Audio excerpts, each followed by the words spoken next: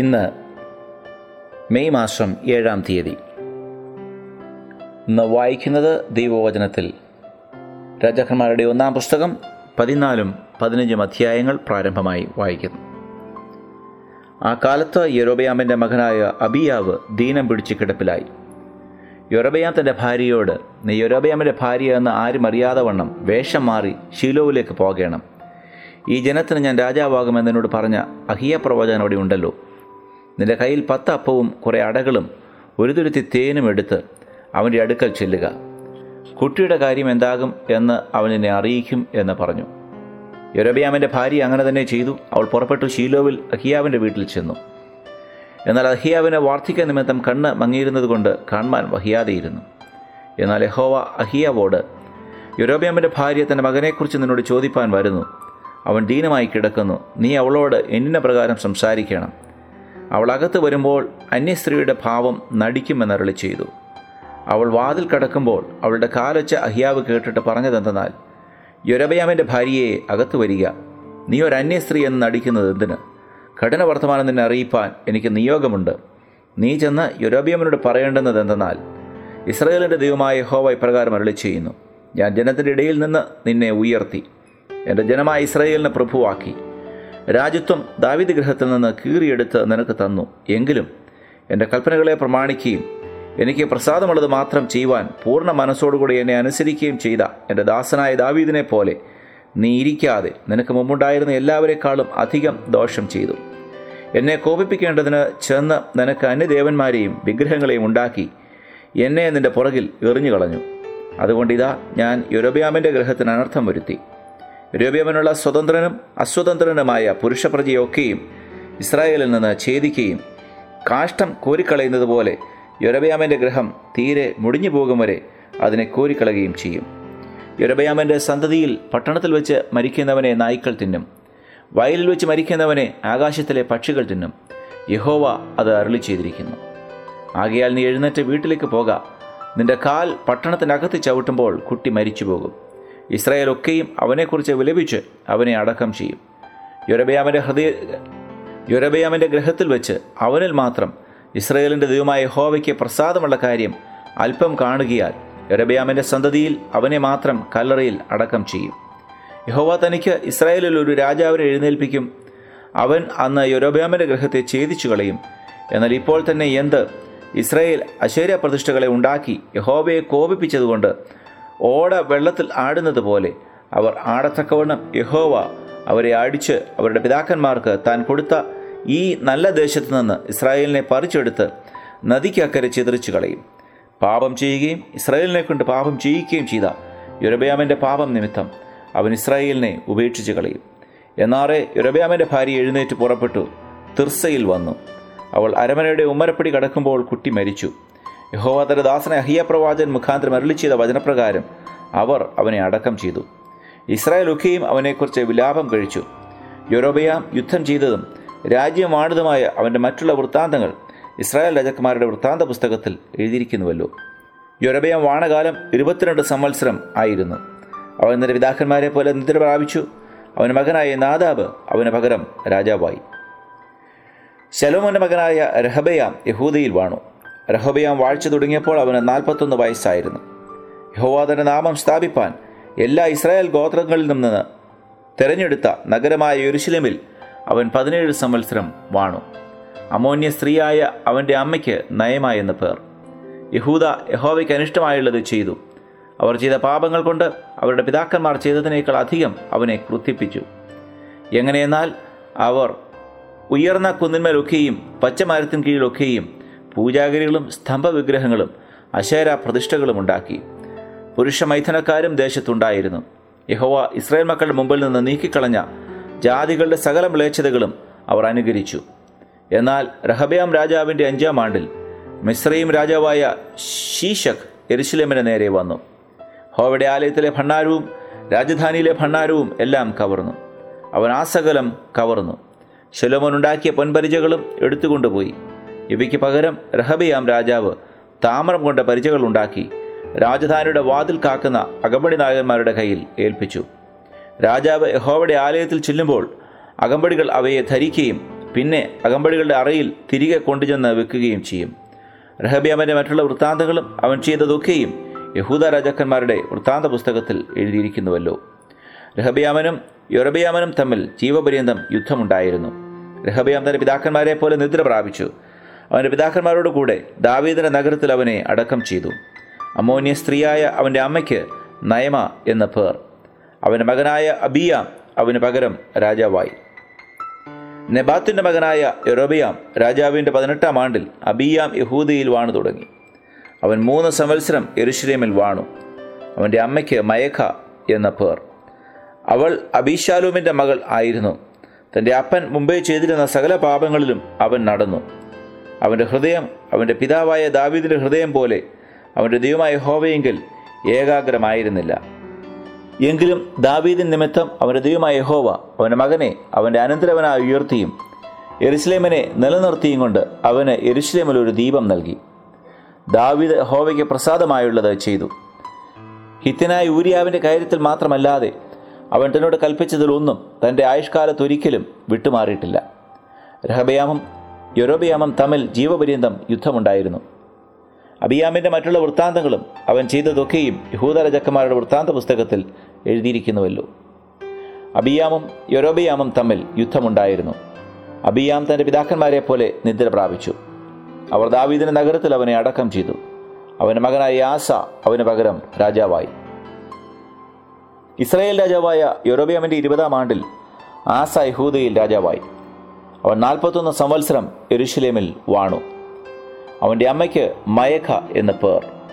അവൾ അബീശാലോമിൻ്റെ മകൾ ആയിരുന്നു. ആസ തൻ്റെ പിതാവായ ദാവീദിനെ പോലെ യഹോവയ്ക്ക് പ്രസാദമായുള്ളത് ചെയ്തു. അവൻ പുരുഷമൈഥുനക്കാരെ ദേശത്ത് നിന്ന് പുറത്താക്കി. തൻ്റെ പിതാക്കന്മാർ ഉണ്ടാക്കിയിരുന്ന സകല വിഗ്രഹങ്ങളെയും നീക്കിക്കളഞ്ഞു. തൻ്റെ അമ്മയായ മയഖ അശേരയ്ക്കൊരു മ്ലേച്ഛ വിഗ്രഹം ഉണ്ടാക്കിയിരുന്നതുകൊണ്ട് അവൻ അവളെ രാജ്ഞിസ്ഥാനത്തിൽ നിന്ന് നീക്കിക്കളഞ്ഞു. ആസ അവളുടെ മ്ലേച്ഛ വിഗ്രഹം വെട്ടിമുറിച്ചു കിദ്രോൻ തോട്ടിനരികെ വെച്ച് ചുട്ടുകളഞ്ഞു. എന്നാൽ പൂജാഗിരികൾക്ക് നീക്കം വന്നില്ല. എങ്കിലും ആസയുടെ ഹൃദയം അവൻ്റെ ജീവകാലത്തൊക്കെയും യഹോവയെങ്കിൽ ഏകാഗ്രമായിരുന്നു. വെള്ളി, പൊന്ന്, ഉപകരണങ്ങൾ എന്നിങ്ങനെ തൻ്റെ അപ്പൻ നിവേദിച്ചതും താൻ തന്നെ നിവേദിച്ചതുമായ വസ്തുക്കളെ അവൻ യഹോവയുടെ ആലയത്തിലേക്ക് കൊണ്ടുവന്നു. ആസയും ഇസ്രായേൽ രാജാവായ ബയശയും തമ്മിൽ ജീവപര്യന്തം യുദ്ധമുണ്ടായിരുന്നു. ഇസ്രായേൽ രാജാവായ ബയശ യഹൂദയുടെ നേരെ വന്നു. യഹൂദ രാജാവായ ആസയുടെ അടുക്കൽ പോക്കുവരുത്തിന് ആരെയും സമ്മതിക്കാതിരിക്കേണ്ടതിന് രാമയെ പണിതുറപ്പിച്ചു.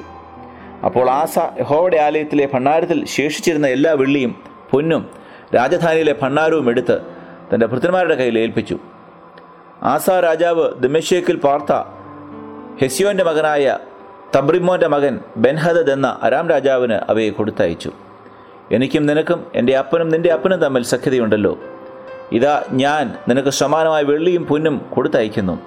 ഇസ്രായേൽ രാജാവായ ബേശ എന്നെ വിട്ടുപോകേണ്ടതിന് നീ ചെന്ന് അവനോടുള്ള നിന്റെ സഖ്യത ത്യജിക്കണം എന്ന് പറയിച്ചു. ബെൻഹദദ് ആസ രാജാവിൻ്റെ അപേക്ഷ കേട്ടു. തൻ്റെ സേനാപതികളെ ഇസ്രായേൽ പട്ടണങ്ങൾക്ക് നേരെ അയച്ചു. ഇയോനും ദാനും ആബേൽ ബേത്മയഖയും കിന്നരത്ത് മുഴുവനും നഫ്താലി ദേശമൊക്കെയും പിടിച്ചടക്കി. ബേശ അത് കേട്ടപ്പോൾ രാമ പണിയുന്നത് നിർത്തി തിർസയിൽ തന്നെ പാർത്തു. ആസ രാജാവ് ഒരു വിളംബരം പ്രസിദ്ധമാക്കി ഒട്ടൊഴിയാതെ യഹൂദിയെ മുഴുവനും വിളിച്ചുകൂട്ടി. അവർ ചെന്നു ബേശ പണിത് ഉറപ്പിച്ച രാമയുടെ കല്ലും മരവും എടുത്തുകൊണ്ടുവന്നു. ആസ രാജാവ് അവ കൊണ്ട് ബെന്യാമീനിലെ ഗേബയും മിസ്പയും പണിതുറപ്പിച്ചു. ആസയുടെ മറ്റുള്ള സകല വൃത്താന്തങ്ങളും അവൻ്റെ സകല പരാക്രമ പ്രവൃത്തികളും അവൻ ചെയ്തതൊക്കെയും അവൻ പട്ടണങ്ങൾ പണിതതും യഹൂദ രാജാക്കന്മാരുടെ വൃത്താന്ത പുസ്തകത്തിൽ എഴുതിയിരിക്കുന്നുവല്ലോ. എന്നാൽ അവൻ്റെ വാർദ്ധക്യകാലത്ത് അവൻ്റെ കാലുകൾക്ക് ദീനം പിടിച്ചു. ആസ തൻ്റെ പിതാക്കന്മാരെ പോലെ നിദ്ര പ്രാപിച്ചു. തൻ്റെ പിതാവായ ദാവീദിൻ്റെ നഗരത്തിൽ അവൻ്റെ പിതാക്കന്മാരുടെ അടുക്കൽ അവനെ അടക്കം ചെയ്തു. അവൻ്റെ മകനായ ഹോശഫാത്ത് അവന് പകരം രാജാവായി. യഹൂദ രാജാവായ ആസയുടെ 2-ാം ആണ്ടിൽ യൊരോബെയാമിൻ്റെ മകനായ നാദാബ് ഇസ്രായേലിൽ രാജാവായി. അവൻ 2 സംവത്സരം ഇസ്രായേലിൽ വാണു. അവൻ യഹോവയ്ക്ക് അനിഷ്ടമായുള്ളത് ചെയ്തു. തൻ്റെ അപ്പൻ്റെ വഴിയിലും അവൻ ഇസ്രായേലിനെ കൊണ്ട് ചെയ്യിച്ച പാപത്തിലും നടന്നു. എന്നാൽ ഇസ്സാഖാർ ഗോത്രക്കാരനായ അഹിയാവിൻ്റെ മകനായ ബേശ അവന് വിരോധമായി കൂട്ടുകെട്ടുണ്ടാക്കി ഫിലിസ്ത്യർക്കുള്ള ഗിബഥോനിൽ വെച്ച് അവനെ കൊന്നു. നാദാബും എല്ലാ ഇസ്രായേലും ഗിബഥോനെ വളഞ്ഞിരിക്കുകയായിരുന്നു. ബേശ അവനെ യഹൂദ രാജാവായ ആസയുടെ 3-ാം ആണ്ടിൽ കൊന്നു. അവന് പകരം രാജാവായി. അവൻ രാജാവായ ഉടനെ യൊരോബെയാം ഗ്രഹത്തെ മുഴുവനും നിഗ്രഹിച്ചു. യഹോവ ശീലോന്യനായ അഹിയാവ് എന്ന തൻ്റെ ദാസൻ മുഖാന്തരം അരുളി ചെയ്ത വചനപ്രകാരം അവൻ യൊരോബെയാമിന് ശ്വാസമുള്ള ഒന്നിനെയും ശേഷിപ്പിക്കാതെ അശേഷം മുടിച്ചു കളഞ്ഞു.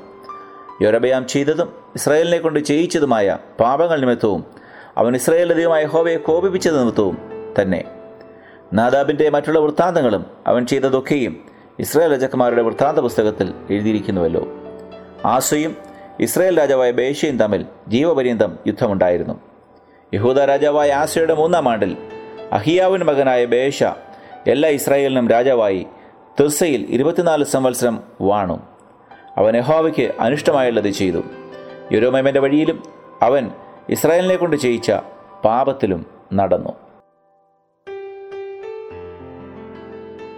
പുതിയ നിയമത്തിൽ നിന്നും നാം ഇന്ന് മുതൽ യോഹന്നാന്റെ സുവിശേഷം വായിക്കുവാൻ ആരംഭിക്കുകയാണ്. യോഹന്നാന്റെ സുവിശേഷം വായിക്കുന്നതിന് മുമ്പായി 1-2 വാക്കുകൾ അതേക്കുറിച്ച് പറയട്ടെ. ഈ പുസ്തകത്തിൻ്റെ ഗ്രന്ഥകർത്താവ് അപ്പോസ്തലനായ യോഹന്നാനാണ്. ഈ പുസ്തകത്തിൽ 21 അധ്യായങ്ങളുണ്ട്.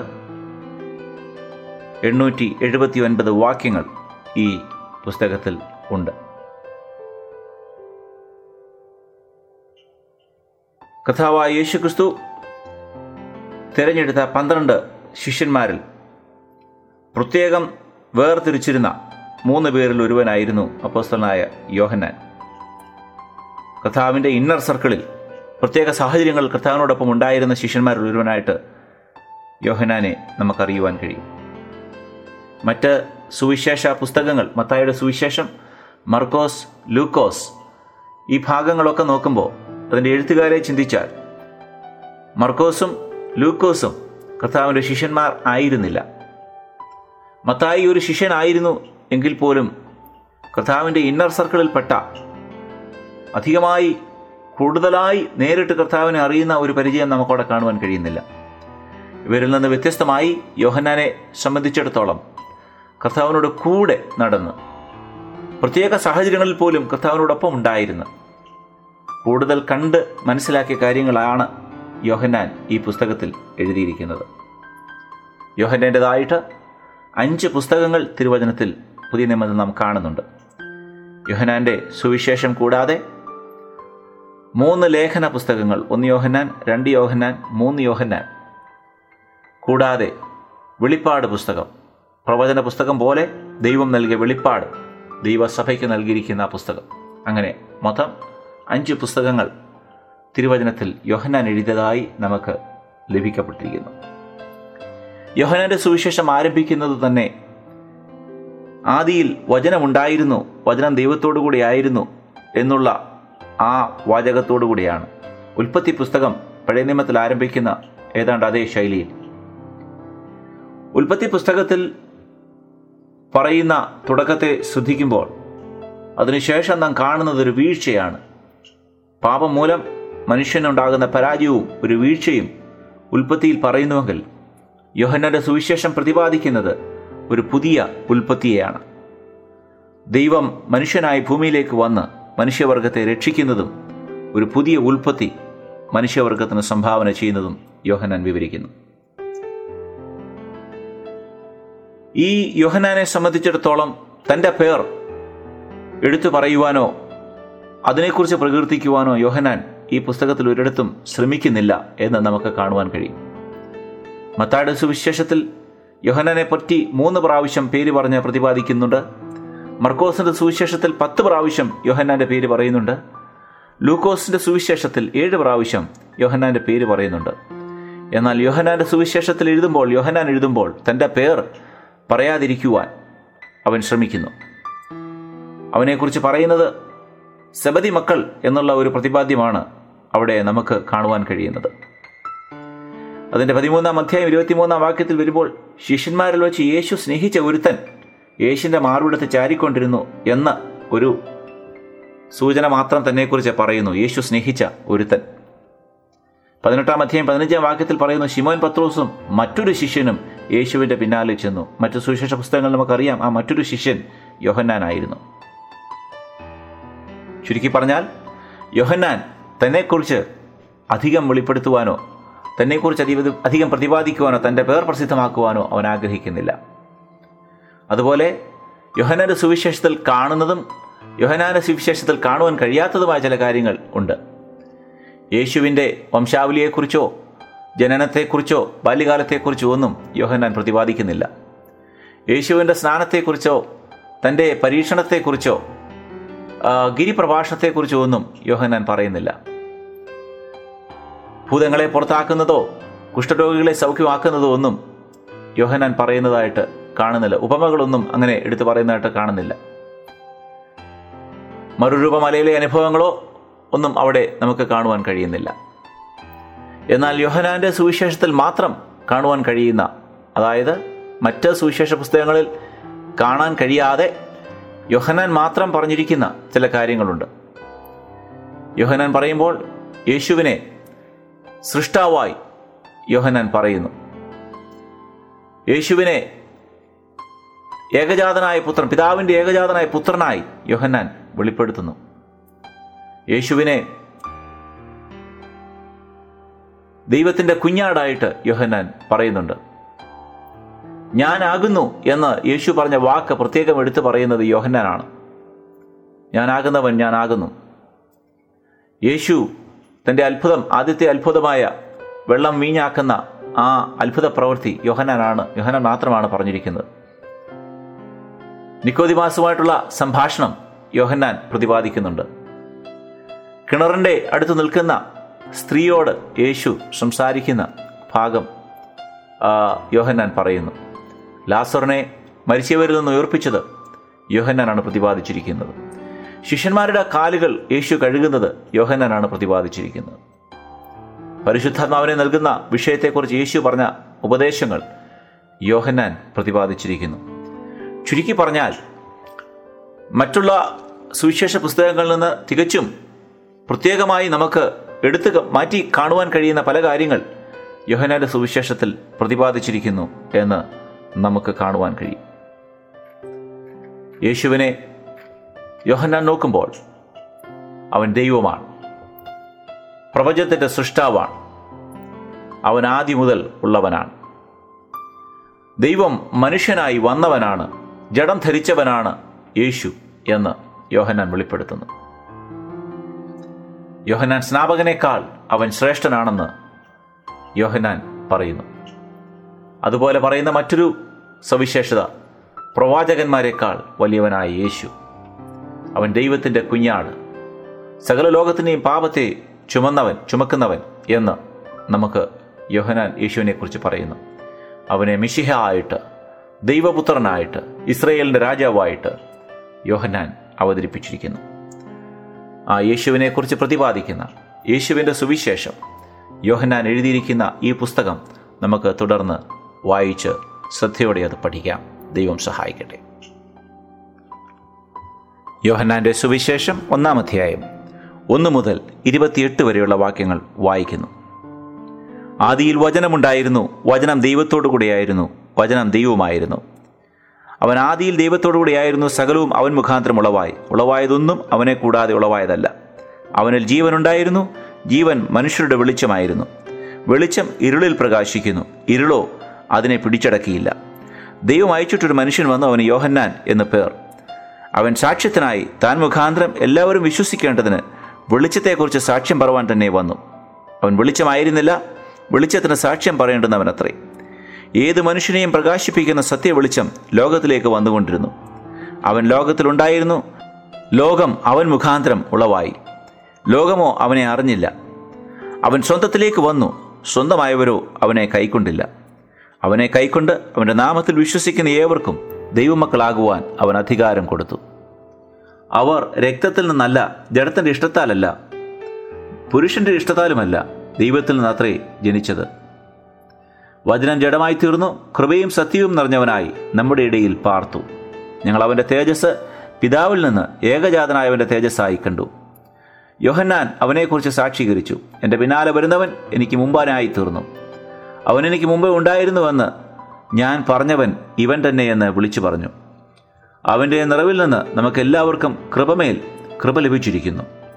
ന്യായപ്രമാണം മോശെ മുഖാന്തരം ലഭിച്ചു, കൃപയും സത്യവും യേശുക്രിസ്തു മുഖാന്തരം വന്നു. ദൈവത്തെ ആരും ഒരു നാളും കണ്ടിട്ടില്ല.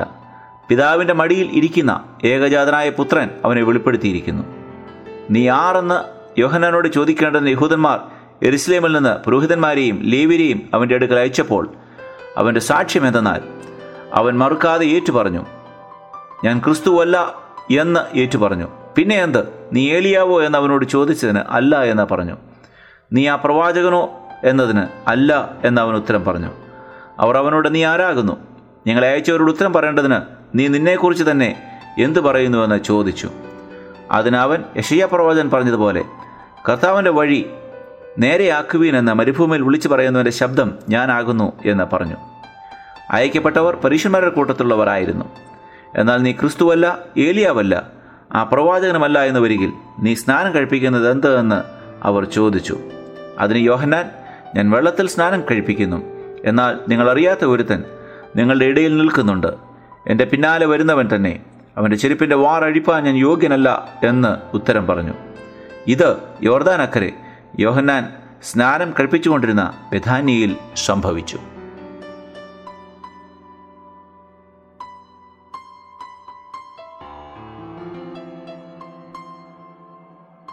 യോഹന്നാൻ്റെ സുവിശേഷം 1-ാം അധ്യായം അതിൻ്റെ 11-ാം വാക്യവും 12-ാം വാക്യവും നാം ഇപ്രകാരം വായിച്ചു.